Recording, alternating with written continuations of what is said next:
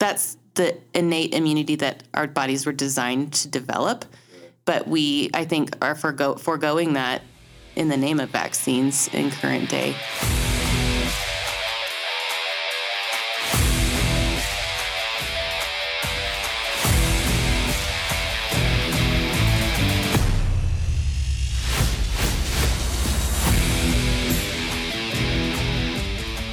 What's going on, everybody? Welcome to the Uncommon Podcast with B-Pop and Duff. Duff, what's up, buddy?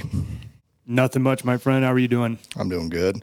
Well, hey, before we get kicked off, as we do every episode, we want to send a special thank you and shout out to all the first responders out there, police, firefighters, EMTs, and we've extended this out in the last few episodes. We want to also include frontline workers in that. So doctors, nurses, CNAs, all that sort of stuff. Everybody's kind of under attack right now with the vax mandates and all that sort of stuff. So we just want to let you all know that we still appreciate you. We still thank you for everything that you do, even today. And then also, we definitely do not want to forget about our active duty military and our veterans that serve this great country. Without everything you do, we cannot do what we do. So from the bottom of our hearts, we thank you so much for all you sacrifice.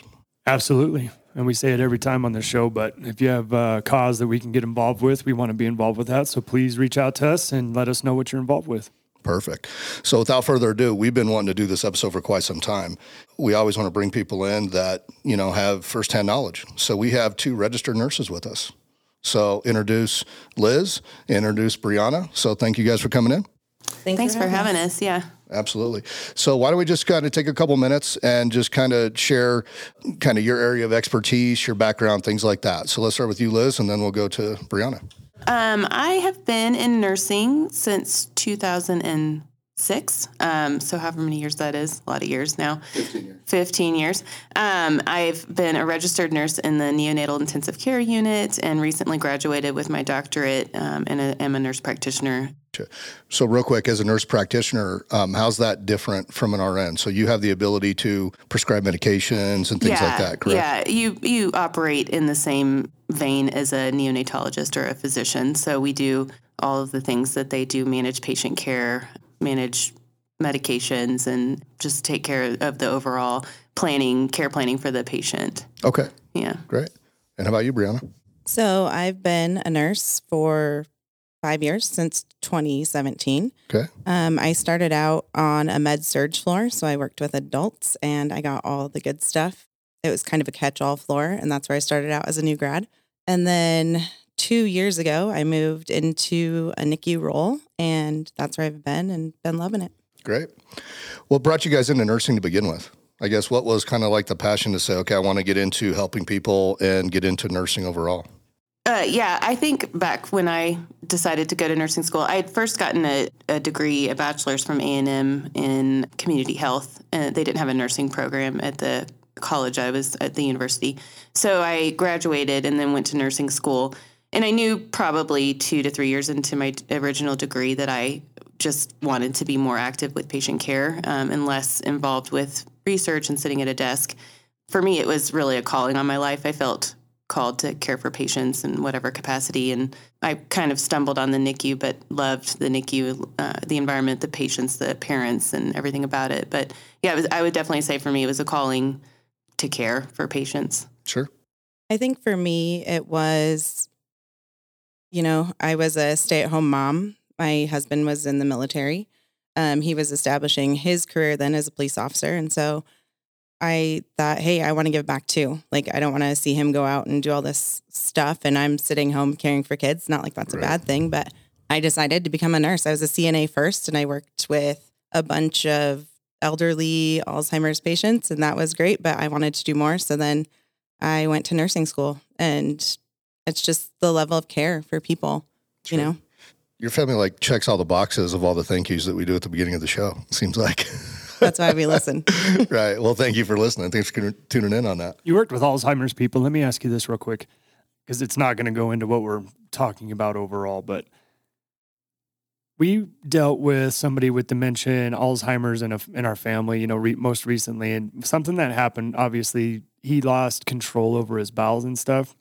And I've suspected, right? You don't have to agree with me or disagree with me, but I would say that, that happening to Biden overseas, some of this dementia stuff is starting to the dots are coming together. Would you say at all? Yeah, possibly.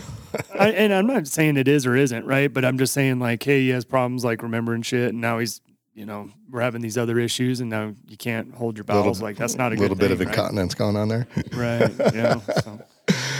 So I want to take you guys back to the beginning of COVID. There were so many unknowns, and we've talked about several episodes on this podcast about, where we were conflicted at and where, what do you believe, the information that was coming at you. I mean, at the beginning, you go back and you really think about it, and it was like all of the stuff that we know now was just hidden and, just kind of scraped aside. I mean, just going back to the beginning of the pandemic, I mean, what were things like for you guys on a daily basis? You know what I mean? Like, I don't think enough people have really talked to you about like what a day was. Okay, I'll take that first. So I remember very much being scared because there was so much unknown about this disease and what it was going to do and what the infection rate was going to look like and the case fatality rate and all of the things. Nobody knew COVID. Nobody came out and said, oh, it's a respiratory virus that's similar to RSV that we see in our population, but in adults, and it spreads really quickly. There was so much unknown, I think, that at that point in time, we were willing to kind of take on and do whatever was asked of us as far as healthcare workers went. I never, for myself, felt super scared, but I felt, at least for maybe a week's time, I felt like there was a lot of unknown. And so when they said PPE, wear everything, when they said you have to carry your little paper saying you're an essential worker to get to work, we complied and we did all of the things because, there was a lot unknown about it and you didn't want to buck the system because you had no idea what you were bucking against. So I think the initial phase of it was a lot of fear, a lot of unknown, a lot of what is this really going to look like? But after, a few weeks to a month or two, when things kind of settled out and you saw the numbers do what they were going to do and you saw what the virus actually looked like, the fear lessened at that point in time. Obviously, it wasn't nearly as scary as what it could have been with the case fatality rate. They quoted that we were going to lose 20 million Americans in a year's time and things like that, and that certainly wasn't happening. The dust kind of settled, and you started looking at what really the truth was, and I think the truth continued to be suppressed. And so I think in the initial phases, it was easy to do what we were told. We were prepped to see the ICUs. Now, we work with babies, and so we didn't really see anything change in our line of work at all, except for our numbers dwindled for probably 8 months or so in our setting, which was scary. Nurses were not getting shifts, and we were told all of this fear-mongering about this is the worst crisis, and the ICUs certainly were full, and we had Plan Bs, and we had adults on our floor to kind of help mitigate the numbers upstairs in the ICU. We have a new build in our unit, and we had adults in that new build before we had babies in the new build. But, you do what you got to do. Real quick, did they ever have you guys have to work in another part of the hospital or another floor to kind of fill in during kind of the peak or the early peak of, back probably April, May of 2020? Yeah, so I actually floated up to the medical floor because I was fresh out of that. My actual floor that I came from another hospital was the COVID floor. So I got out of that floor just in time, really. So I was asked to cross-train and go up and be a CNA on a different floor. And, I was called to do that. That's what they said. We need you somewhere else. And the selfish part of me was like, I just got this cush job in the NICU. I don't want to move. I don't want to go put myself at risk because then I'm going to expose my kids, my mom who's immunosuppressed. I didn't want to do that. I did go ahead and go a couple of times, but yeah, so we were asked to do that. And a lot of nurses who hadn't worked with adults in the NICU, they were like, I don't want to do this. I want to be a secretary. Like, do not make me be a nurse right now. I'm not going to do it. So yeah, it was definitely asked of us, and some of us went, some of us didn't like it, but that was the call for us. So at the very early stage, and I was talking to an ER physician, and I won't say what hospital she was working at, but what she indicated to me, and you guys can tell me, and I totally might be misinterpreting this completely, but what she told me was at the very early stages of COVID, because there were so many unknowns. When somebody would go into the ER and they couldn't breathe and they would be put on a vent, a lot of times they were put on a ventilator too quickly. But in addition, I guess there's this real technical mathematical equation based on weight, height, age, body mass, all that sort of stuff to figure out how to properly vent a person as far as like the capacity, probably the wrong word, but how much air to put in them. And she basically told me, and I'm going to butcher this when I say this, but she basically said in a roundabout way that early on they were overinflating people, so to speak, meaning they were pushing too much air into them and their lungs couldn't handle it because they didn't know. They were treating it kind of like a pneumonia, whereas COVID is very different from pneumonia. Is that a fair assessment of how that was going? Yes. So all fairness, this comes just from my own research and reading and talking and listening to a lot of people who treat adults, our RTs in our world, I think, have seen this. And that's who I have spoken with probably the most to ground myself on what is really going on. But yes, to answer your question, I think that the way that the disease process was treated early on was under the impression that it was a typical bacterial pneumonia or viral pneumonia like they've seen before. And so you have, with adults, you have ARDS, acute respiratory distress syndrome, and that prompts kind of what you were talking about, an algorithm per se to decide on what kind of respiratory support to give a patient and when to intubate and when to put them on a ventilator. And as you all remember, in the early days, February, March, and April, the big concern and fear was that we were not going to have enough ventilators to ventilate all the patients in America. And so the big focus at that point in time was to get vents to every hospital, stat. And that's because I think they didn't know what COVID was doing in the lungs and to the lungs. And so they were treating it like a typical ARDS or pneumonia. But they found that I think the process that leads to patients needing respiratory support and going into respiratory failure is more related to a clotting problem and microvasculature clotting that goes on in the lungs, which is inflammation. And yes, do some of those patients need to be ventilated when they're in such respiratory failure? Yes. But I think typically for adults, when their oxygen saturations are below a certain percentage, that's kind of what prompts them to ventilate them if they're not oxygenating.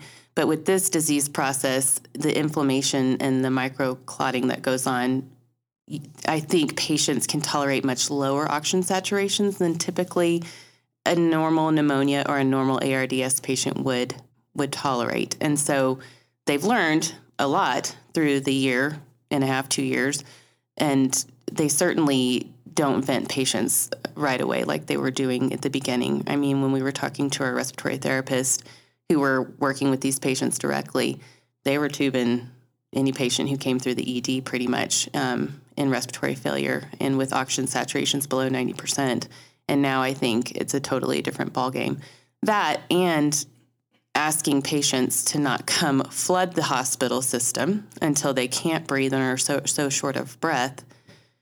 I don't think we're doing that now, although I don't know what I think the FDA and CDC are still recommending take Tylenol and stay at home. I don't think there's a lot of treatment that is still recommended by physicians outpatient before they would get ill and maybe need hospitalization. But definitely once they're in the hospital now, they're not treating them the same way they were in February, March, and April. But correct me if I'm wrong, but I know that there was like $36,000 per positive COVID case that got admitted to a hospital. Like there was some sort of like incentive structure. Wasn't there an incentive structure also with the ventilators? Like if you got put on a ventilator, then that was like it was like almost like an add-on that the government that was given there for a while. Because from just what I had heard and what I had read, right? You guys worked in the field, so I don't know you. That's why I'm asking. But I just felt like it created a big issue when you start involving money with health. And I mean, when you say, okay, you get a COVID case, he comes into your hospital, you get an extra $36,000. Well, we all know, at least when I was a police officer being in the hospitals all the time, 50 to 60% of these people don't pay their bill. And you get illegal aliens or anything that come into there and they go get a different ID card and you can't ever track them. And I mean, so I understand why the business of hospitals operates how it does. But just, I would like to get your opinion on if you feel that during that time when there was an incentive to, count a case as COVID or, count a case and say, oh man, you're a lot worse, because I've heard stories also of where people were like, I was still talking and they were pushing to put me on a ventilator. And come to find out later on, it's over 80% mortality rate once you get put on one of those things. So I just wanted to pick your guys' brains about, what that looked like at that time. I think for that aspect, I think it too is like the fear of the unknown. You're sitting there not knowing what you're actually dealing with. And when I've had patients go into ARDS and it's awful and they can't breathe and it's split-second decision of we need to save your life. And yeah, this vent's going to save your life. I know when we do our practices, I'm not money driven whatsoever, Well, you're not. The hospital right. admin might be. And maybe the docs, whoever behind it. But I'm a nurse in your room thinking, I'm going to lose your airway. That's the first thing you do is you say, okay, we're going to vent you. So money-wise, not sure. But I know that when it happens in adults, babies, we have more time. But adults, when it goes, it goes. And so I think the fear of the unknown at first and how to treat that was huge. So that's why you saw so many events. I want to go back to something you said a minute ago. You said microclotting. So the physician that I was talking to said that COVID was almost like a bunch of tiny blood clots filling up the air sacs in the lung. Is that a correct way to interpret that? My understanding of what happens when people develop severe respiratory disease from COVID is the clotting is the problem, the microclots in the lungs that block the ability of your tiny little airways to ventilate and perfuse appropriately. And so that's why you have what's called a VQ mismatch, where your ability to ventilate and then perfuse your body is mismatched because there's something in the way, a clot in this instance, that's inhibiting that. That coupled with the inflammation that I think the virus and maybe the spike protein with the virus and the microclots cause a lot of inflammation is what I think we saw early on led to a lot of respiratory distress.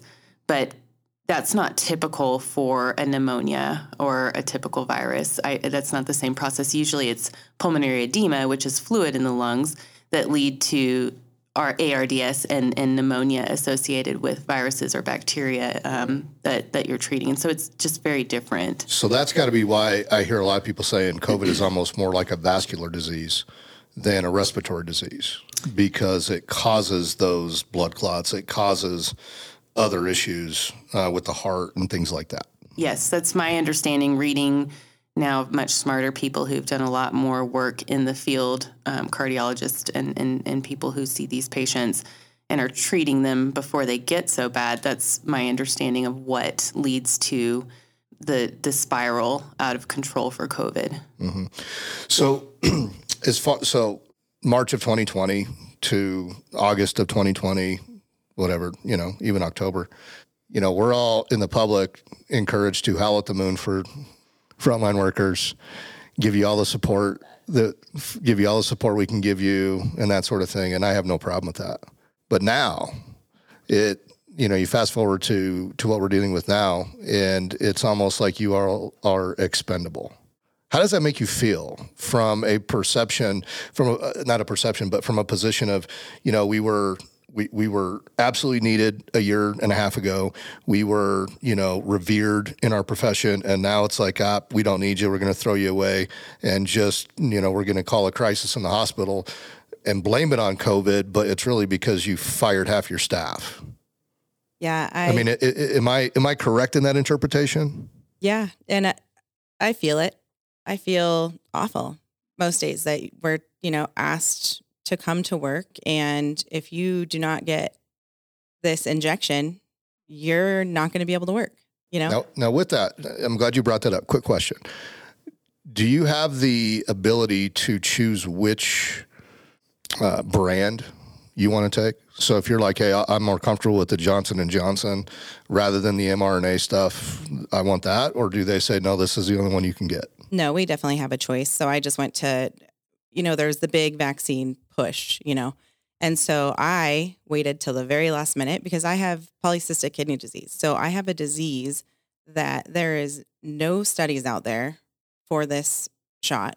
And so I was so hesitant.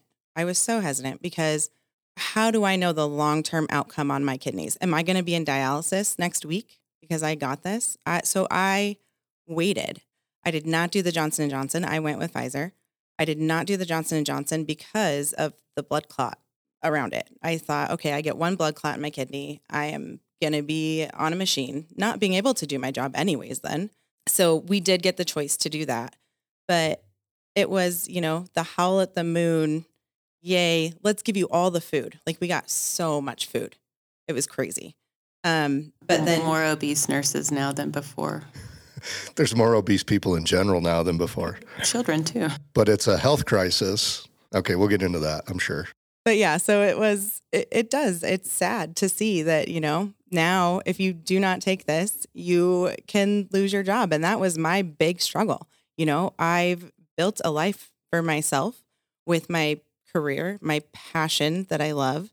And now I'm being told, we've got a traveler that took the vaccine so they can, come on in and take yours and, go with it. So yeah, it was disheartening. Well, I can imagine totally disheartening. And it's almost like you're just throwaway. If it were me, I would feel like we were just expendable. Yeah, I think there was a moment this year, a few months ago, that I literally, and I continue to have the conversation with myself and my husband about, is there anything else I could do? Because I didn't get into this field to have such, I don't know what the word, but just animosity, I think. Distrust and animosity, and there's infighting. And I remember when the vaccine was rolled out, and I had not looked into it at that point in time. Maybe December, January, I think is when they rolled it out to healthcare workers and provided it in clinics at our facility. And I had not planned on getting it at that point in time. Felt like this was definitely going to be a choice, and you were going to be given more time to decide this. This would not be mandated. I was 100% convinced of that. And so as it seemed more and more that this was you have to get this, I started to research more and more both sides of it and made my decision to hold out for various reasons. I, too, have a previous history of pulmonary embolisms related to birth control. So something foreign in my body. They worked me up for all the things and found nothing that coincided with causing that. And I'm just not willing to take a risk. And my husband feels the same way because I was hospitalized with bilateral PEs 8 years ago. And that's scary. You can drop dead from that. So when it started to become a mandate and you were really treated like just a number, a cog in the machine, it did feel really bad. It felt like our systems were disowning us and our peers were disowning us. Literally, peers were disowning us. And so when you said infighting, or one of you did, so are you talking infighting between other nurses and doctors as far as just bickering? Oh, you're not vaxxed. You're one of them. Is that kind of going on in the hospitals right now? Oh, very much so. I got, why are all the police wives not getting it? We can tell who you voted for. Or, it was never your medical situations. It was very much pitting nurses against each other, which is so sad. Well, it's not healthy in an environment where your goal is to save lives. Exactly. And it's very much known who is and who isn't now because you are asked to wear this thing on your badge saying, yes, I've had my vaccination, or no, I have not. Soon it's coming down to those who are not vaccinated have to wear N95 masks. So you are going to see who is vaccinated, who is not vaccinated. My fear is that when will patients say, I don't want that nurse taking care of me because they aren't wearing this or they don't have that, when I might be just as good as or a better nurse maybe than this, other person. Just so, yeah, it's disheartening. It comes down to a personal decision that you have to make based on your individual health, because health is not a one-size-fits-all. And if you try to make any medical procedure, any health practice a one-size-fits-all, you're going to inevitably cause harm to other people, right? I mean, this is where Dustin and I have had a major problem with this entire time, because up until, well, let's just call it December of 2020, there was no vaccine in existence. You know, all the frontline workers worked their asses off to save lives, you two included. And then all of a sudden, now that there's this, I call it a witch's brew, and we'll talk about some of the side effects that they actually have to tell you about here in a moment. But they have this witch's brew now that, okay, even though you lasted and survived the last 18 months without a vaccine, well, at that time, it would have been a year without a vaccine, you're no longer good anymore, just simply because you don't want to inject this into your body. I'll tell you guys a personal story real quick. I've alluded to it on this show a couple times. So I have a heart condition that I have a pacemaker for, and it's called long QT. Are you guys familiar with that? You're familiar with the term torsades? That's me. Is that scary in your profession? When you see an EKG twist? Yeah, that's me. So to think that I'm going to go put something in my body that's going to cause other heart conditions, you've got to be insane. And when I called my electrophysiologist, he doesn't call me directly, tells the RN that called me back, he needs to just go get vaccinated.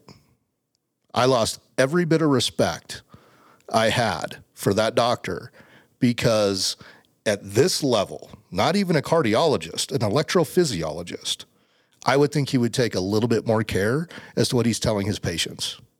Would you guys not agree with that? Yeah, I think we, the medical professionals, the medical field, have obsessed about some of the side effects and problems that COVID causes. And for sure, COVID can be bad. It can be bad statistically speaking, when you look purely at the data, it's worse in people with comorbidities, it's worse in people with obesity, and it's worse in elderly. It's just, that's the data, and you can't argue that. I think early on, and maybe even currently, part of what we're seeing with COVID and what it does to the body and people's bodies is possibly related to what we're doing to treat it. That would be really probably frowned upon, but that would be my thought process, especially early on, early intubation. Okay. Putting every patient on a ventilator. Part of the reason patients were put on vents at that point in time is to try to create a closed system so we didn't expose more people to COVID, because we didn't know how it spread then. Which makes sense. Sure. Early on, but then when you realize that you don't need to vent all these patients and it's a completely different process than a normal typical pneumonia, you've got to change your methodology. And truly, aside from maybe that first week or two, I can't imagine being a healthcare provider on the outpatient scheme of things and say, just go home, take Tylenol and hydrate, and do your best. I can't imagine not trying to provide some kind of early treatment, therapeutics. Shoot, I mean, you get a rhinovirus and you're going to support yourself somehow with some kind of medication at home to alleviate symptoms. And yet really until weeks ago when I looked on the CDC's, I think, website on recommendations for outpatient treatment, Tylenol, hydration, quarantine. Still. I got a question on that. So Tylenol is not an anti-inflammatory. No. Ibuprofen is. Yes. If the spike protein in COVID causes an inflammatory response, why would they not suggest ibuprofen or some other type of anti-inflammatory? Is there a particular reason? I don't know the answer to that. I don't know if it's maybe what it does secondary in your body. I know ibuprofen can cause problems with your liver, and it's metabolized in the liver, and Tylenol is less metabolized by the liver, so I don't know if it's a metabolism. I'm not really sure. I don't But know. we I'm bought a just bunch of curious. Tylenol early on too because we had ibuprofen, and Right. I don't know. I haven't looked. I was just into- curious because I would think if part of the issue with the lungs is an inflammatory response, wouldn't you want to maybe do some sort of anti-inflammatory thing to contradict that? So Well, a steroid. That's why ibuprofen. steroids are in the line of. So if you look at any protocol for treatment, outpatient and early treatment, FLCCC is the protocol that I've followed actually for myself, having COVID just the last week, and steroids is at the top of their treatment that they would recommend. And so early on, they were not recommending steroids at all. I remember one of my co-physicians was actually reamed up one side and down the other for asking for a steroid to be injected into a mom with COVID for the baby, because we do that. That's a typical early treatment to help with the baby's outcomes. And a doctor completely blasted her and said, we will kill patients if we give them steroids. So early on, we didn't even use steroids regularly for fear that, because when you have an infection and you give a steroid, you weaken the immune system and you can have worse outcomes. Well, that could make, okay. Yes, but now they give steroids as early treatment, high-dose steroids in inpatient settings, and I think even outpatient, they would prescribe steroids to patients for the inflammatory process. So we've come a ways, but still, so we're so obsessed with what this disease does to the body that I don't think that we've taken 2 seconds to look at what the vaccine can do. Because when you say the word vaccine, it's surrounded by this safety buffer. And I've experienced this with patients kind of recently in the NICU. And I have some friends and know some people who have chosen not to vaccinate their kids or to choose the vaccine schedule that they have their kids getting vaccinated on for their own reasons. Most of them are super well educated on the why. Mm-hmm. But you get a lot of judgment. I feel like this current crisis that we're in with the vaccine has been set up like almost masterfully like a drama. Because, I don't know, 10, 15 years ago when I can't remember what physician came out and published a study saying that vaccines cause autism, and then he was completely discredited and his study was discredited. Mm-hmm. From that point on, it's like the word vaccine was equivalent to safe and effective. It's almost a religion. You know, the funny thing, you say safe and effective. Anybody here listen to No Agenda? I know he does. No Agenda is another podcast that him and I are avid listeners. But in the 80s, when Reagan was president, we were all kids. Some of you might not have even been born yet, you too. So the pharmaceutical industry basically lobbied the federal government to build a safety net, so to speak, so that they could not be held liable for injury due to vaccines. And in the statement to Congress or whatever it was, they said, and the reason for it was the pharmaceutical industry was having a hell of a time getting insurance coverage because the insurers didn't want to be responsible to pay out all these injuries. And so Ronald Reagan said, well, why don't you make your vaccines more safe? That's kind of the common sense. And the response was, vaccines are inherently unsafe. It's something to that effect. Did you recall that from No Agenda the other day? Yeah, I heard that. Yeah, it was something like, no, vaccines are unavoidably unsafe. Right. That's what they said. So now we fast forward to today, and now we're vaccinating kids from 5 to 11 years old just because. For those of you that follow Candace Owens, she put out a post today actually on Twitter that she got a call from her pediatrician. She has a newborn, maybe 6 months old, and they're soliciting pediatric offices to get babies enrolled in studies to now vaccinate 6 months and up. That's frightening to me. I don't know what you guys think about that, but for me, I'm looking at that going, if we don't have the data on adults, why are we messing with children? Yeah, I agree. I think that, we were giving Zantac to babies, okay? Years ago. That's a heartburn medication, right? We were giving Zantac. Was that for colic? Just for acid reflux. They get reflux too. Okay. So now you get all of these things that say, it causes cancer. How many years ago? And we were giving it to everybody. Mm-hmm. So why should this be any different? Why are we going to say, okay, we have no idea what this is going to do? We do evidence-based research. We do evidence-based studies. That's how something gets credibility. Mm-hmm. This is not that thing right now. Right. And I think that it will be rushing. It will be way too soon. And personally, my kid's not going to get it. Mhm. I am not willing to negotiate their future because, you have the side effects, causes possible infertility. I want to be a grandma if my kids will let me. I don't want to say, hey, you know what? We chose to fall into this category years ago. This is what we chose for you. Now you're dealing with the consequences. It's just not fair. Did you guys notice a spike in admissions when the vaccines rolled out? Like, did you hear your coworkers, anybody talking about? Because I know that the big narrative around hospitals was once people started getting fired and everything else, they're having to shut down floors of the ICU and stuff like that. So really what it is, it's not necessarily that the hospital is overwhelmed in and of itself. It's that there's not enough staff to patient ratio and all that kind of stuff. But I just didn't know if maybe you guys heard in some of your conversations or anything, about, God, good Lord, it's way worse this week or last week, you know what I mean, after the vaccines got rolled out. I don't think so. I think I feel like I remember back in early 2020, March, April, May, maybe, when we had our big first spike here in Colorado, that maybe the max number of vents that were run up in the ICU was maybe 30. And I think we have like 45 or something like that.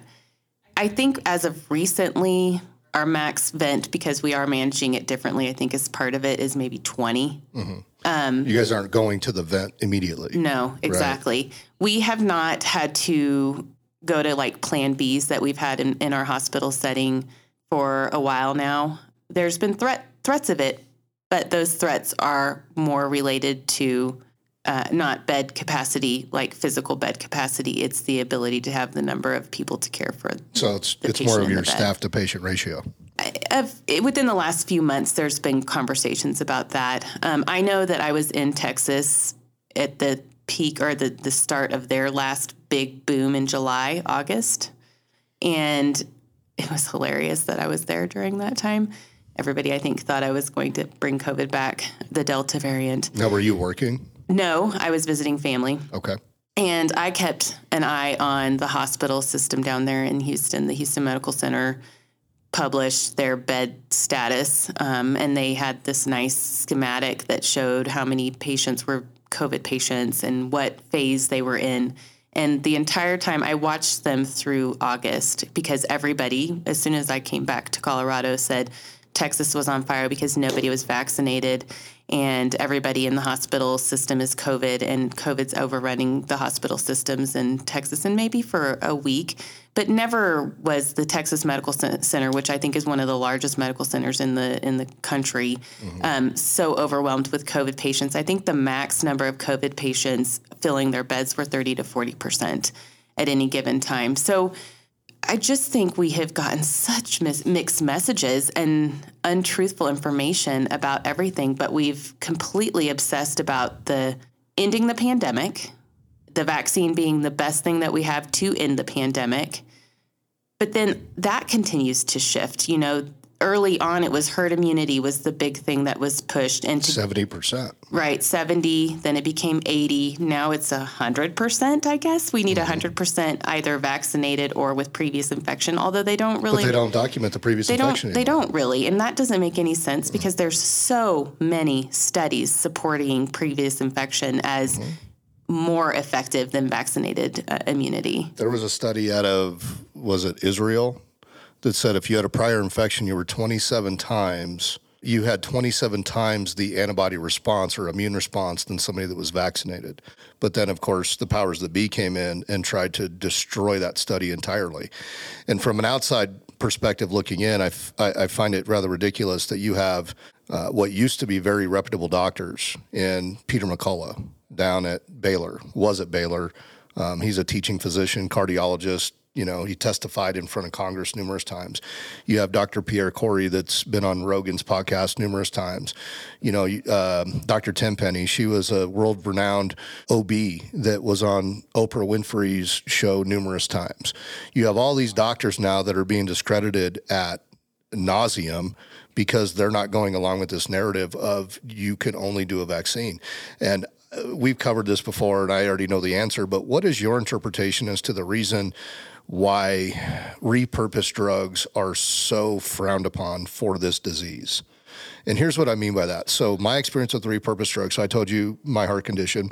When I was 12 years old, they had no idea what this heart condition was in 1992. They diagnosed me with epilepsy. So I'd been on seizure medication from 92 until 2014. Well, a lot of epilepsy medication is they're also antipsychotics. So, for example, one of the drugs that I had for the quote-unquote epilepsy was a drug that they used to use for bipolar treatment, repurposed drugs, off-label drugs. Why, with COVID, is it not possible, not allowed? It's heresy to even talk about the use of repurposed drugs, such as, the bad word, ivermectin, or the other bad Trump word, hydroxychloroquine. Now, I can't take hydroxychloroquine because it elongates the QT interval. Okay, fine. And I know the answer, but what is your interpretation of why those are so frowned upon? If we're trying to end the pandemic, why not throw everything in the kitchen sink at this thing to say, okay, we're going to do everything we can to get rid of it? Money. Money and power. Gotcha. So are you two aware that there's a federal statute here in the U.S. that a pharmaceutical company cannot get emergency use authorization for a medication, for a pharmaceutical, if there are other treatments that work currently available? Yes. So in our line of work, every drug that we give patients is a repurposed drug. Surfactant might be the only medication or therapeutic that is given to neonates that is designed for neonates. Every drug that we give, every antibiotic we give is an adult antibiotic that's repurposed for neonates. Caffeine is something we give to neonates. Everything. I mean, nothing is designed for a neonate. They're all repurposed. So I don't understand. I've never even heard or thought for 2 seconds about repurposed drugs. I mean, I don't take much in the way of medications. Fortunately, my family and I have been pretty healthy overall. We take a lot of supplements and nutraceuticals, vitamins and things like that. But as far as medications, I haven't had a whole lot of experience with meds, period. But I think, I don't know. I don't know why we're so all in on the vaccine as the only solution here. Because before Warp Speed in December of 2020, you had reputable doctors, as you've cited, publishing data, a lot of data on early treatment plans, coupling vaccines in those plans. McCullough is somebody you mentioned, and he has this nice schematic that he made that vaccines are part of ending the pandemic, but also early treatment and the way that you treat it early on. And they were published, they were peer-reviewed, they were accepted and pushed through journals. And then all of a sudden, the vaccine came and you didn't hear anything about those. It was like the vaccine came and was going to save everything. And I think the vaccine has a time and a place. I have encouraged certain family members to get the vaccine, but I do think it should be a choice because there's a risk associated with it, whether we want to recognize it or not. Well, there's a risk associated with any medication or any vaccine out there. And so this narrative of it's completely safe, it's completely harmless, you cannot say that about any medication that's out there. You cannot say that about Tylenol. You can't say that about water. Well, exactly. You can't. You can overdose on water and die. Yes. Yeah. Plenty of people have OD'd on water at music festivals because they drink too much water because they're high on Molly or they're rolling on Molly or whatever. Like, I don't know the correct terms here. Dustin could probably help me out with that, given his past experience in law enforcement. But yeah, you're right. Like you could OD on drinking too much water. And I think that we're basing everything off of we are all different. We are all different. We're all going to react to something in a different mannerism. One medication that's good for you isn't good for me. We just don't know. And to say that we can't use these certain medications, that they should be, like Liz said, we use medications in neonates all the time and it's accepted. Why now are we saying, oh, no, we can't give this to treat COVID? That's the big question. The big one now is ivermectin. Right? What, in your professional opinions, do you think the biggest issue with ivermectin is? Do you think that there's a fear that the powers that be know it works in early treatment, right? Before somebody is super sick, Do you honestly think that there's this fear that they know it works and they don't want the public to know it works because of a money situation like you mentioned? Or does it really not work? I feel like to go through drugs. So when you first invent a drug and it goes to the pharmaceutical companies, you have to have a patent on that drug. So, and this is just my belief, that they will not make any money. The powers that be pharmaceutical companies will not make any money off of ivermectin because it already exists. So they want to take something else and label it like they invented it to keep that 14-year patent on it. So then they sell that. Right. So Pfizer's coming out with their new pill. I call it Pfizermectin. You know, Merck makes ivermectin, but Merck has come out and said, well, it doesn't work. So now they have their own pill. I call it Merckmectin. They probably put a little sodium in it and said, hey, it's different. It's like Comirnaty with, you know, the approved vaccine versus the original vaccine. That's the same. What would they say, Dustin? It's the same, but slightly different. Right. Yeah, same, but slightly different. That's what the actual approval said from the FDA. I don't know if you guys read that, but total joke. But it's kind of like that. Like they already had the technology, but okay, we want to make money on it. So instead of charging $5 a pill, we're going to charge $800 a pill. Am I wrong? It's really hard not to look at it from that perspective. I think, as I said, I feel like this whole 2020, 2021 has been kind of a groomed situation. I think we have, felt vaccines are the best invention in medicine since penicillin. And by the way, penicillin, just so you know, it's a veterinary medication. Right. Yeah. Because it's used by vets. Yes, it is. Just saying. We have taken vaccines and we have made them kind of the cornerstone of preventative medicine, I think, in healthcare. And I think vaccines have done wonderful things. I think it helped do wonderful things. I'll say that. I think that it's hard when you have somebody who really has well-researched the history of vaccines and diseases and disease processes, and they bring their evidence to the table, which many of them do a lot of research. It's sometimes really hard to argue with them when they're presenting their side of things. But I think we just have this magical thinking that vaccines are going to be the thing that ends all disease for humans.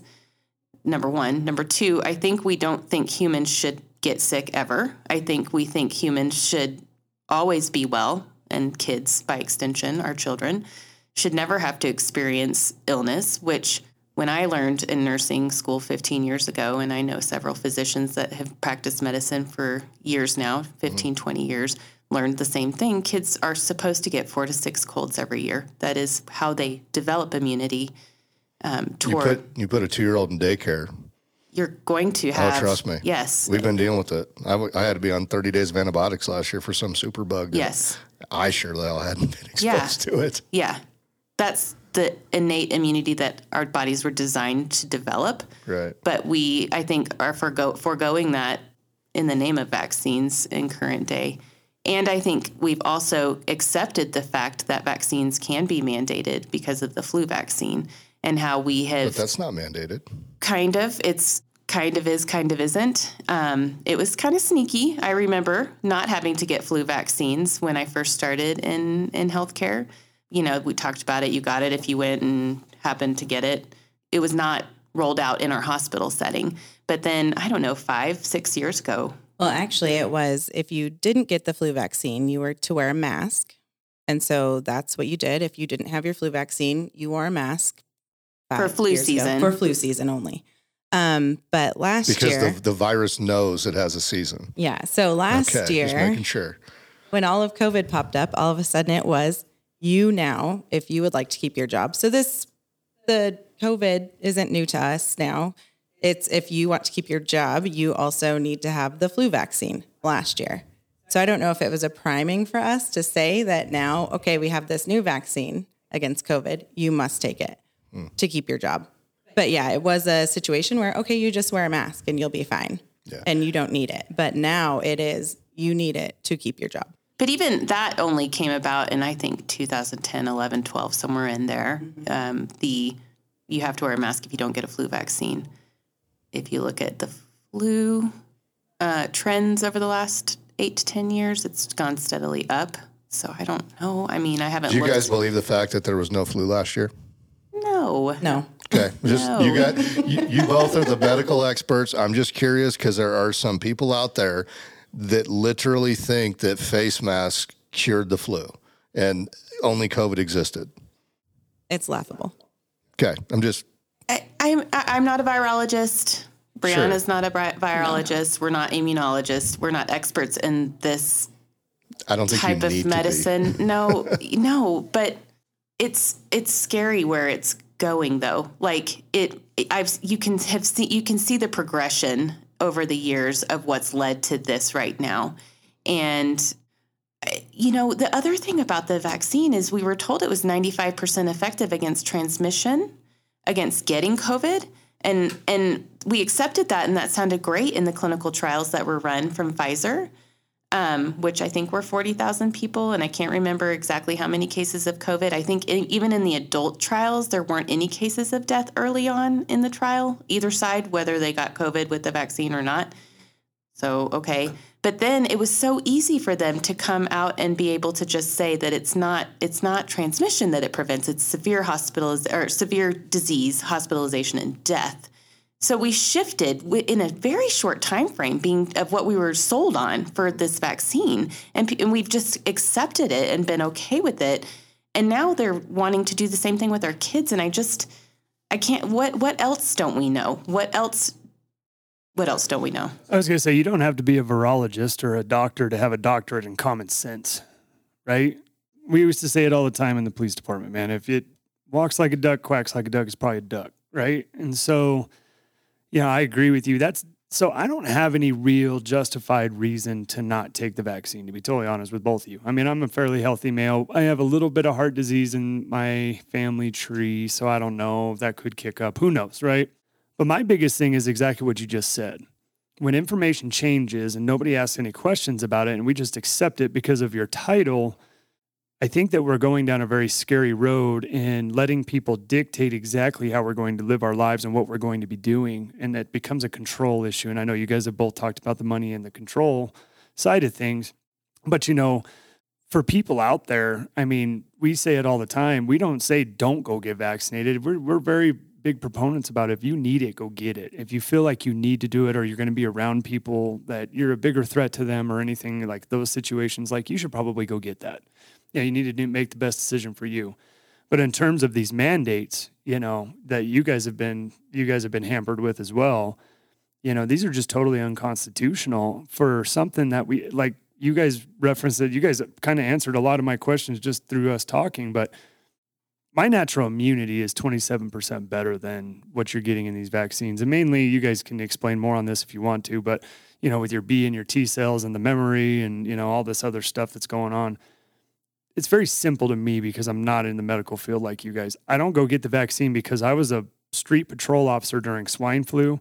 I was a street patrol officer during H1N1, and I didn't have anything forced on me then. Nobody told me to wear a mask, take any precautions. It was almost like nobody cared. And it was like nobody even gave it any weight. And so when I had that situation and then I compare it to this situation over here now, it's like, okay, well, why are these two things why are they trying to tell me they're so different when they're so similar?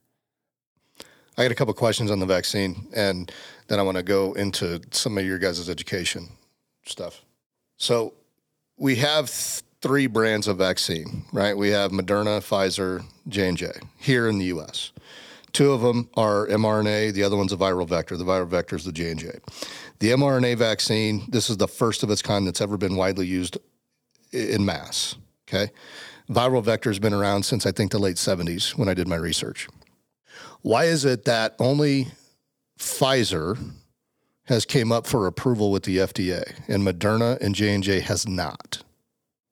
I mean, we can speculate, but when you guys walked in today, I showed you the informational packet. What do you call this when you get a medication or you take a vaccine and they have to give you the informational sheet? What is that they call it? It's just a medication insert. Okay. It's usually on paper, like onion thin paper, and you fold it out and it's in tiny print is usually what it looks like. Yeah. So up until now, and even now, if you go and get your vaccine, like you said, you were never given this at your healthcare provider. The reason until now you've never been given this is because there's one blank page in the little bottle that when opened, it says this page intentionally left blank. So technically, you cannot give informed consent when you don't know what they're informing you about, right? It is also illegal in the U.S. to give informed consent under duress, meaning if you are coerced in any way to have a medical treatment, you cannot legally give informed consent. So for somebody to say you have to take this vaccine in order to keep your job, I call it blackmail, you call it coercion, is what it is. You brought up a point that we don't know what this is going to do to our children. In the Comirnaty version of the quote-unquote approved vaccine, this came out just last week from the FDA. This is the information sheet that I had you guys take a look at, 20 pages. Anybody can go to the FDA.gov and download it. But under pediatric use, the safety and effectiveness of Comirnaty in individuals younger than 16 years of age have not been established. It says it right there in black and white. How are they getting away with saying this is safe and effective for 5 to 11-year-olds when this clearly contradicts what they say? So the Pfizer trial for children includes 2,200 kids. They had, I think, and I can't be quoted because I haven't read this in some time, but I think there were 19 positive cases of COVID, 13 in the unvaccinated arm of the study and 6 in the vaccinated arm of the study. I believe, listening to different experts, the majority of what they were measuring was the antibody response that these kids had to the dose that they were given of the Pfizer vaccine. There were 0 deaths in the study, and there were 0 hospitalizations in either arm of the study. And at the point that they submitted their information to the FDA, they had a month, maybe 2 months worth of data that they were reflecting on for this very quick study of 2,200 pediatric patients, 5 to 11. So that's the data that they are using to say this is safe for children. But it's not in the primary study that this vaccine information sheet is representing. Right. I think what they did was they're legally bound to put that information sheet because it's quote unquote approved now. But the fact of the matter is, how many of your patients are going to read that? Not many. We give VIS forms on all vaccines, and I would say nobody probably reads them. It check marks our box to say that we did our due diligence to obtain appropriate consent. Well, anytime I go to a pharmacy and I have to get a medication filled, they give me the informational sheet. The pharmacist says, do you want to read it before you take it? I always say, no, I'm in a hurry. I got to go. That's pretty much what people are going to do with this. Unless you read it and you're like, holy hell, that doesn't make a whole lot of sense. Yeah. I think I just read a study out of Children's Hospital here in Colorado, actually, of pediatric population and what they saw through maybe December or January numbers-wise. And I know we like to say that Delta is worse, and you have this nice little paper here that actually says it's not worse. It's just more infectious.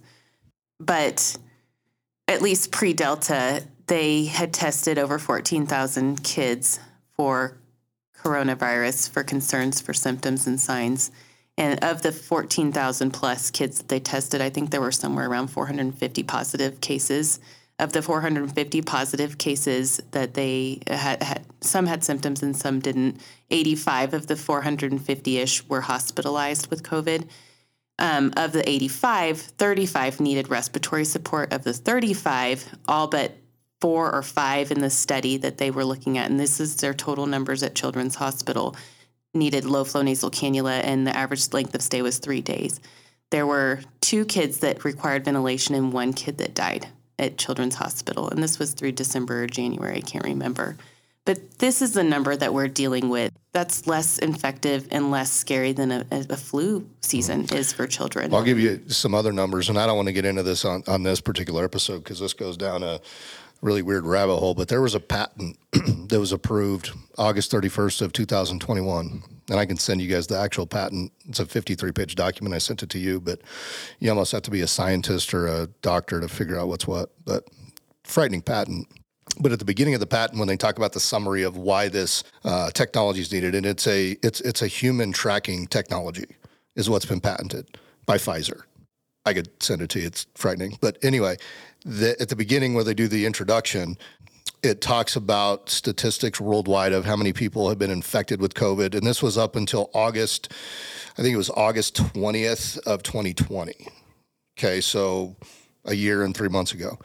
And so they in this patent, they list the total number of infections worldwide, and then they list the total number of deaths worldwide from COVID. And so I'm a numbers guy. That's what I do for a living.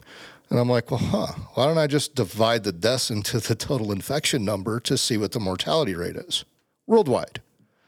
Anybody want to take a guess as to what the mortality rate is with COVID worldwide? I hear people quoting less than 1%, but for the U.S. data, I know it's been steady around 1.6%, it seems like. But okay, so this was as of August of 2020, before any vaccine, before any new information come out as to how to treat COVID, right? 0.03%. Now, this isn't a U.S. patent document that I think I would trust that number more than any other media outlet, given that that's a legal document. Agreed. 0.03% worldwide.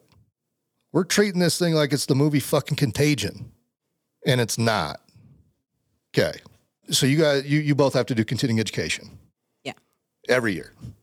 Who sponsors your continuing education? Is it like you guys? And I don't know this, and this is not a trick question. I'm just curious. Like, is it pharmaceutical companies? Is it, PPE companies? Like, are there companies that support you in your profession that actually sponsors this continuing education? Because I know in my world, I'm a lender and I do continuing education for real estate brokers, so it wouldn't be unheard of. So we seek out our own. And we do like CEUs, continuing education credits. And so we seek those out, and we can do pretty much any avenue that we seek out. You have your policies that you get through your facility, and you have to follow those. Yes. And that's continuing education for that through your hospital, clinic, whatever. But we have a majority of the control over those CEUs. Who sponsors those? Not quite sure. I just go on a list of qualifying ones and I pick them, and sure. I don't even think though in the state of Colorado that we actually are designated that we have to do CEUs. I know for our facility that's what we have to do, but for the state of Colorado you really don't have to do. You just pay your however much money and you renew your license every year, so it's not even required. Gotcha. I was just curious because it wouldn't surprise me if you would have told me the pharmaceutical industry sponsors your continuing education. I mean, to me, it would make sense. In our world, we get some of our education like through formula companies. They will kind of sponsor, and sometimes they'll host education forums and things like that. We give very few medications to our babies. We do vaccinate our babies. Well, and so anybody listening thinks that I'm like this big anti-vaxxer. My son's vaccinated. I mean, he's pretty much gotten all of his vaccines, other than obviously he will not get this. But those ones, I feel, were studied for the appropriate amount of time. And I've said it and I'll repeat it, that this is just too fast. Too fast for comfort. I was going to say, I think that statistically speaking, having a reaction to this vaccine even is probably very statistically low. I mean, I'll say that. I think when you look at if you can find real data on things, it's probably a very low risk. However, that being said, we all go to our anecdotal evidence and the people we know and what we've seen in real life, because it's sometimes hard to find real data. And so, because where do you trust getting the information? Right. So I know personally a minimum of 3 people who've had more than just an achy injection site laid up in their bed for a day reaction to the vaccine. I could probably point to a handful more that have I think probably had some kind of reaction to a vaccine, but nobody will ever admit that or point to that as the culprit. I find what's interesting right now, and people that are like so pro-vaccine, so it's the be-all, end-all. If they had an adverse event, they wouldn't correlate it to the vaccine. They would try to find another reason why they're having it, and it's like, you don't need to make shit up. Like, if nothing else changed other than this, maybe this caused it. But that's the frightening thing. You guys are like this. So we just got done recording one episode, and so I had our Twitter page up already. One of the very first things on here. You guys ready for this? Is it on our feed? No, it's just on. Oh, okay. It was something that was on there. Don't fire me up here, man. Delta Plus symptomless variant driving COVID back to January levels. What? Symptomless. I'm just fucking, dude, look at it. It's right there. Right there. Delta Plus. Wouldn't symptomless mean it's not a disease? The funniest part about this is, dude, people are going to get scared of this shit. Like, think about it. People are going to be at their house and they're going to be like, hey, bro. Hey. You guys, I know you may not have symptoms, but you have COVID. Just in case you didn't know. And we're going to test all of you before you come into my house. This is just silly. It's just silly at this point, bro. Like, it's okay, if you don't, let me just, last thing on this, and I'll drop it. If you don't have any symptoms, how the fuck do you know you got COVID? Because you're not going to go get a test. I have never got a test this entire time. So if I don't have any symptoms, what does that make anybody think that I'm going to go get a goddamn test? You guys want to hear a funny story about the one time I got tested last year? So I told you last year before we came on this thing, my son, we put him in daycare in August, and, putting a 1-year-old in daycare, it's like open the Petri dish up, right? It's disgusting. And so me and my wife both got sick. He got sick. And mine, I couldn't kick it. And I've got a pretty healthy immune system. This would not go away. So I go to the doctor, and my wife a week before got diagnosed with bronchitis. So bronchitis is not contagious. Your body develops it from another sinus infection, whatever. Okay. Secondary. Yeah. So I go, and I had the same symptoms. So I go to the primary care doc, and I won't say the company, probably the same one you guys work for. So the nurse person comes out, and I don't know, like, the person that comes out to like check your weight and your vitals. What is that? An LPN, okay. An MA. Yeah. So she comes out, and she's not fully beekeepered up, but she's got like her paper face mask, and I think she had a face shield in front of her face, rubber glove, short sleeve shirt, no big deal. So she does my vitals, has me sit on the table, says, okay, wait here, the doctor's going to come in. Or it was a NP, I think they came in. So she comes in, no PPE on whatsoever, none. Does a strep culture, looks in eyes, ears, nose, does the whole exam, says, okay, I think we should do it. I don't think it's COVID, but I think we should do a COVID test. Okay, if you don't think it's COVID, why do it? Well, just roll it out. Fine. She comes back fully beekeepered up after she did all this other stuff. And I'm like, what is that for? Her response to me was, well, I got to protect myself. I'm like, you didn't think that was appropriate before you stuck the swab in my throat for the strep test? Does that make any sense to professionals? So coming from the medical floor, where we would get people from the ED all the time. And they would say, oh, hey, and by the way, maybe you should run a respiratory panel on them. After they've been coughing in my face, I have had contact with them, nothing. So I always say that my immune system probably is 110% better than any vaccine that you're going to give me, because I've had, rhinovirus, I've had flus, I've had all of this. But it's funny how we then say, oh my gosh, they might have this disease, and now we have to protect ourselves, which you should walk into a room with precautions if you're in this profession, yes, but sometimes we just don't know where it's going to go. Right. But yeah, it is funny how that then is a post thought. And I am not in your profession, but from a common sense perspective, I would think if I was in this person's shoes, I'd have walked in with all the PPE on and said, hey, let's first do the COVID test, or let's not even do the COVID test, but I'm going to have all the PPE on to do the entire exam, and then, okay, do the COVID test last, fine, but I'm going to be protected. but for you not, and this is why I'm like, this is all bullshit, because you clearly weren't afraid until you had to go get the nose swabs. Dude, let's just be honest. They're not afraid. These people are not afraid. Are you too afraid? Just the first week, maybe a little, but not a lot. Just a little, like, oh my gosh, what the heck is this going to be? I'm just getting aggravated because they're not really afraid. They know the masks don't work. They go out and they put on a stupid little paper mask and they walk around and they're around hundreds and hundreds of people at a time. They're not really scared. You're not scared.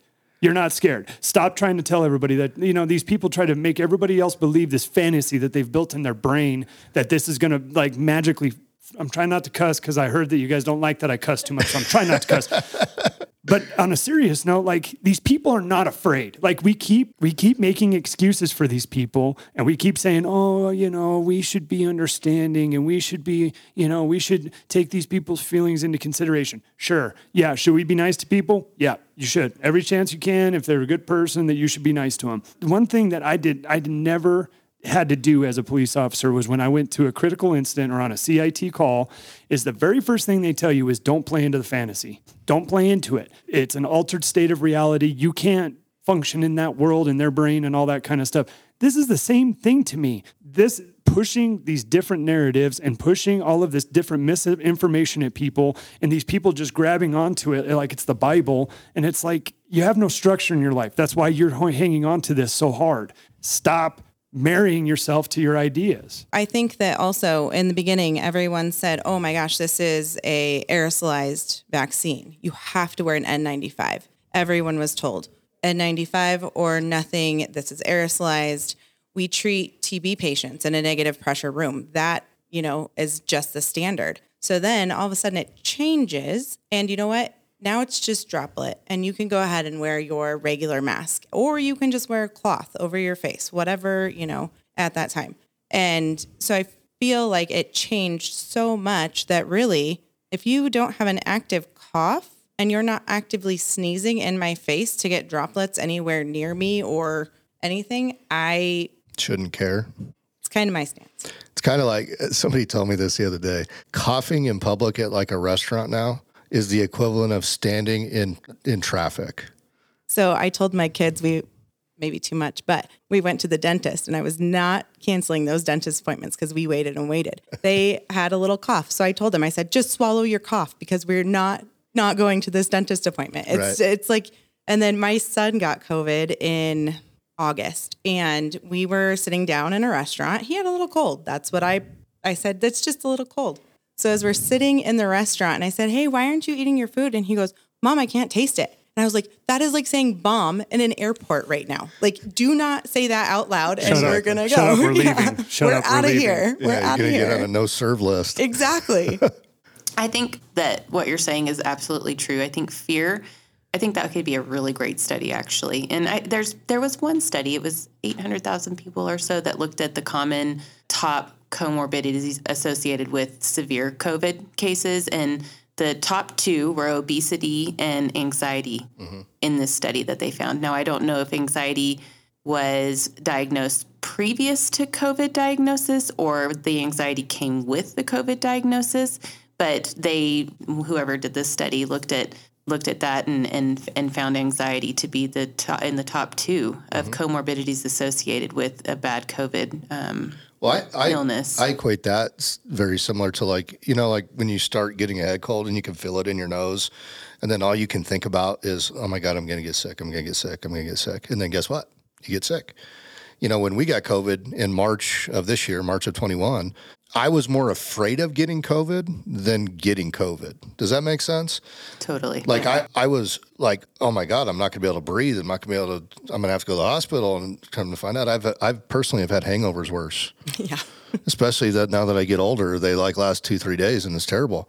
Now I get that there's a lot of people that doesn't work that way. They get extremely ill, but I wonder what you just said. Is it the anxiety of what they're being hammered with every day, every night, 24/7 in the media about how bad it's going to be that they trick themselves into making it worse than it is? Well, and that's what our family has been ridden with it.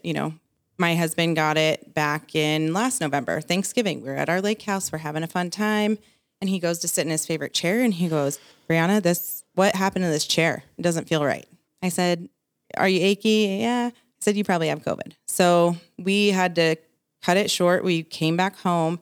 My biggest fear, because then we all started feeling sick. My biggest fear was going to work and what that would look like for me. So, and I think I've told you this story, Brett, but I went and I called my Occ Health and I said, hey, so my husband has COVID and he just tested positive. He went down to the PD and he got a positive PCR. And then he got a positive rapid test. And they said, no, if you're not showing any symptoms, you can go ahead and come on in. And I said, excuse me? Yeah, no, if you're not. And I was like, I've got all the symptoms. Like, you're telling everyone out there, you need to stay in your home for 14 days because you are going to kill everyone around you. And lock your door and have food brought to you under the slot in the door like you're a prisoner. But so I went in and I got a test. I was negative.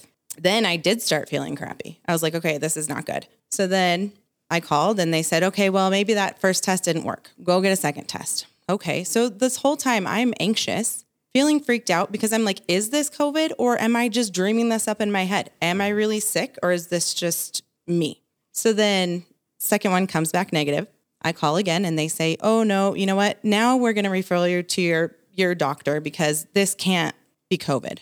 This cannot be COVID. Even though I've been exposed, I slept next to my husband the entire time. We did not quarantine from each other. That's just not how our marriage works. That's not how it works. So then I go in for a third test because my doctor says, oh, well, they didn't wait long enough to test you. And are you sure they went far enough back into your nose and all this stuff? So I go back for a third COVID test, negative. So then I wait and I just told them flat out, I said, I'm not coming back to work. I still feel awful. So then my quarantine's over. Fast forward to April. I got my kidney levels checked. I said, hey, you know what? Tack on a antibody test. Sure enough, November to April, reactive for COVID antibodies. Yeah. Reactive. Yeah. But I was told to go to work. So two things on that. The tests are bullshit. We've talked on that numerous occasions. And the administrators are clearly not scared enough to take just the precaution to say, you know what? Probably don't come in if you're feeling sick, which tells me that somebody somewhere knows it's not as bad as it's being portrayed. And I don't know if it was per se the feeling sick because they said if you're showing symptoms, but at that point I'm freaking myself out. Right. What is a symptom? What is not? What are you going to consider a symptom? What am I dreaming up in my head? Right. I've been around this man for so long that's been positive for COVID. Mm-hmm. You know, what is real to me? Yeah, it made no sense. In all of 2020, I had no COVID tests done in healthcare, no matter what. Did you? I mean, you had one, obviously, because you thought you had COVID, but they never offered to we just didn't get tested. I would think as RNs, they would have tested you both like every day when you went into work, just as a precaution. Nope, never got a test. Hey, we want to take care of our own, so we're going to test everybody hey, if you test positive, like let's give you early treatment to take care of you. No, never tested. And as Brianna said, if no matter what your exposure was, if you were not symptomatic, you worked. Wow. And now, if you were symptomatic today, what would happen? I think the same thing. You'd get a test, and if it were negative, you could stay out if you didn't feel good. I guess that would be your decision to call in sick. But if you were negative, you'd be cleared to come back to work. Would your vaccination status have anything to do with it? Yes, it does. If you were vaccinated, you wouldn't have to quarantine. So if you felt terrible and you're vaccinated, but your test came back negative, they would basically say, come back. Yes. What if you're unvaccinated? I think there's a longer quarantine period for unvaccinated people now. I think I can't keep them straight. It's all shifted and changed so much. And only for COVID, no other illnesses. No, because nothing exists anymore. No, but now we have to admit that RSV is back in full swing. RSV is a major problem now, not only in kids, but in adults. And I think we're seeing a lot of co-infections, which, again, just speaking to the doctor of common sense that we should have, we know that RSV devastates children and kills them. But if they have COVID in their system, they'll call it a COVID diagnosis and death if by chance that absolutely. It's money. It's impossible not to think that. There are books and things published. There's this book called Big Pharma, I think. I have it in my Kindle right now, and I'm slowly working through reading it. But it just talks about how the whole evolution of pharmaceuticals and healthcare and how that evolved over time. And it's really, the tentacles run deep, I think, with pharmaceuticals and healthcare. And healthcare has shifted so much and so dramatically. I think that's why we see some of these older physicians trying to speak out on early treatment and trying to speak out on different ways to treat this. And these docs, many of them are not anti-vax, and they got their COVID vaccines because they believe in vaccines as well. But they practice medicine, and they were taught to practice medicine based on the patient and what the patient needs. And that has just shifted over time in healthcare. To just be a prescriber of drugs. It really is sad to say, but I think there's some truth to that. And I think once power was shifted from hospitals, so back in the day, hospitals were run by physicians, and physicians were the ones responsible for what happened in the hospital system. And that has shifted with the advent of the HMO and with insurance companies and everything slowly and surely. And then when Affordable Care Act came about however many years ago, that shifted even further. And so now medicine isn't practiced in the hospitals. It's regulated by agencies. And I think that is, to me, the saddest thing that is going on, and probably responsible for the biggest divide that we're seeing with people with this, specifically with COVID, is because you have some physicians and providers who still believe that they are in the driver's seat, and they went to medical school to actually care for the patient and look at what was going on with the patient and prescribe to the patient what they needed, be it pharmaceuticals or something else, exercise, whatever. But they treat the patient, and then you have new breeds of doctors and providers, I think, that come out, and we're just told that we're protected if we follow all the policies and all the regulations and push the narrative. And the FDA is the governing body that protects us from any litigation. As long as you go with what they say, then you're good to go. And it's really, I don't fault physicians. I think we need to speak quietly to doctors in our setting. Some of them, I think, see through it, and they're frustrated by it, and they're confused, and they have lots of questions, and they don't want to get the booster. They don't understand why we need the booster. What's the booster going to do? It's no different than what they got 6 months ago, and what is that going to mean? Does that mean we're going to have to do this every 6 months so we don't get COVID, and is it so bad to get COVID? But then you have others who go along with the narrative at all costs. Right. And so I think there's a great divide in medicine and in healthcare, and I think, I don't know. I don't know when it will end or how it will end.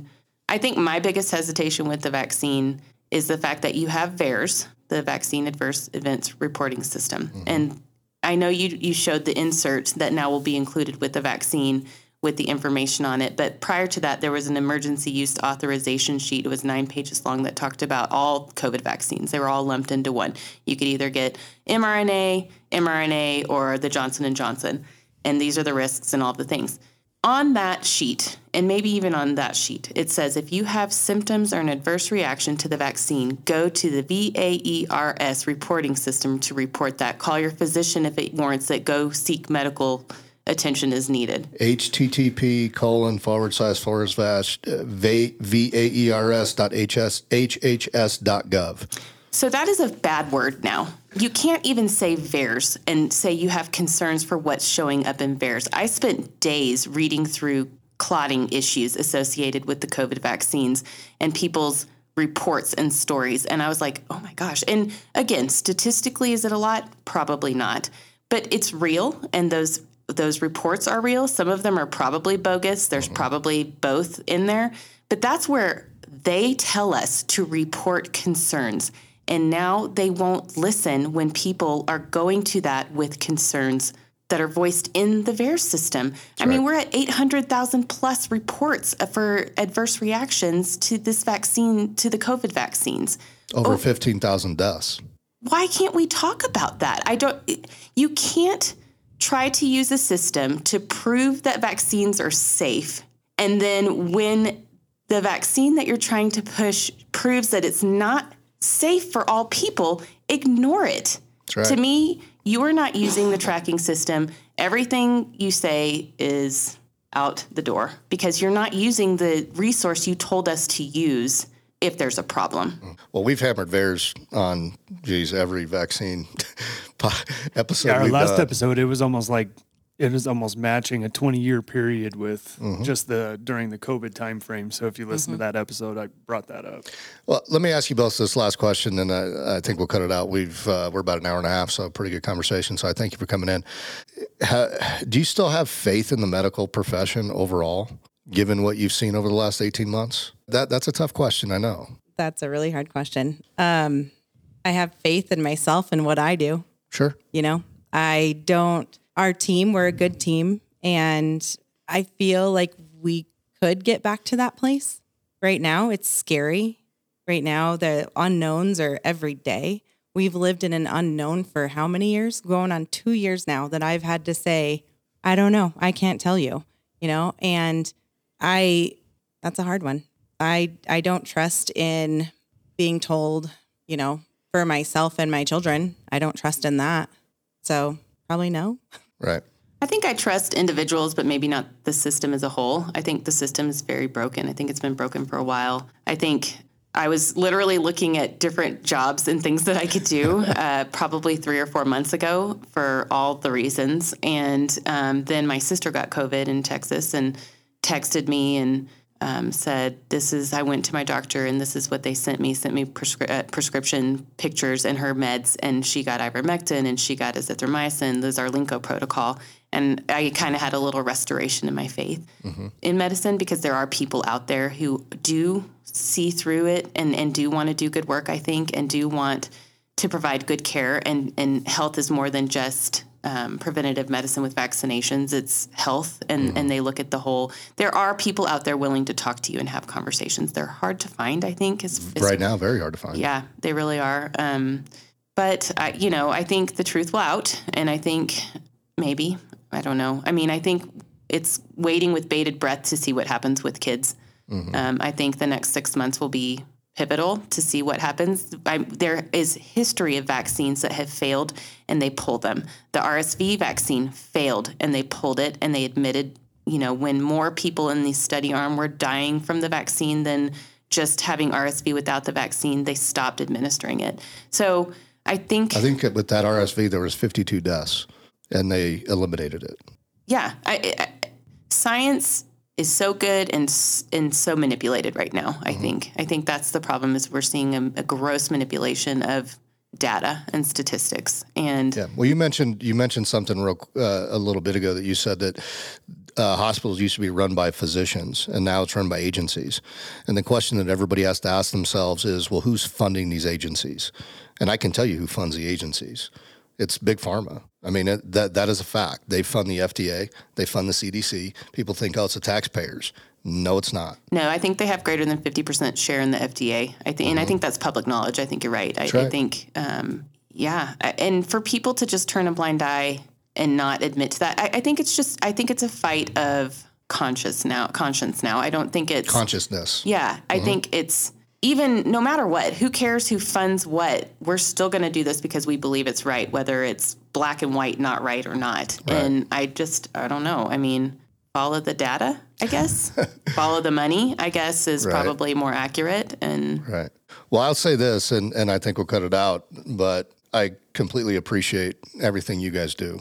And, putting yourselves on the line for the last going on 2 years, quite honestly. And you deserved every howl at the moon you got last year, and you deserve that still this year without the other bullshit, quite honestly. So, I thank you guys for coming in. Thank you for doing what you do. And absolutely. Thank you guys. Thank you for taking the time and, your perspective. We can't get perspectives like this without people like you guys coming in. Right. So we appreciate it. We know our listeners appreciate it. Our listeners obviously resonate with our message most times, but I know even we get carried away a little. Even with that, they've been hungry for something like this, just something from real people out, that are getting affected by this stuff. And if there's anything we can ever do to help either one of you, please let us know. Please, we want to be involved with it. Absolutely. Thanks for having us. Yeah. All right. So with that, stay dangerous, everybody. See you.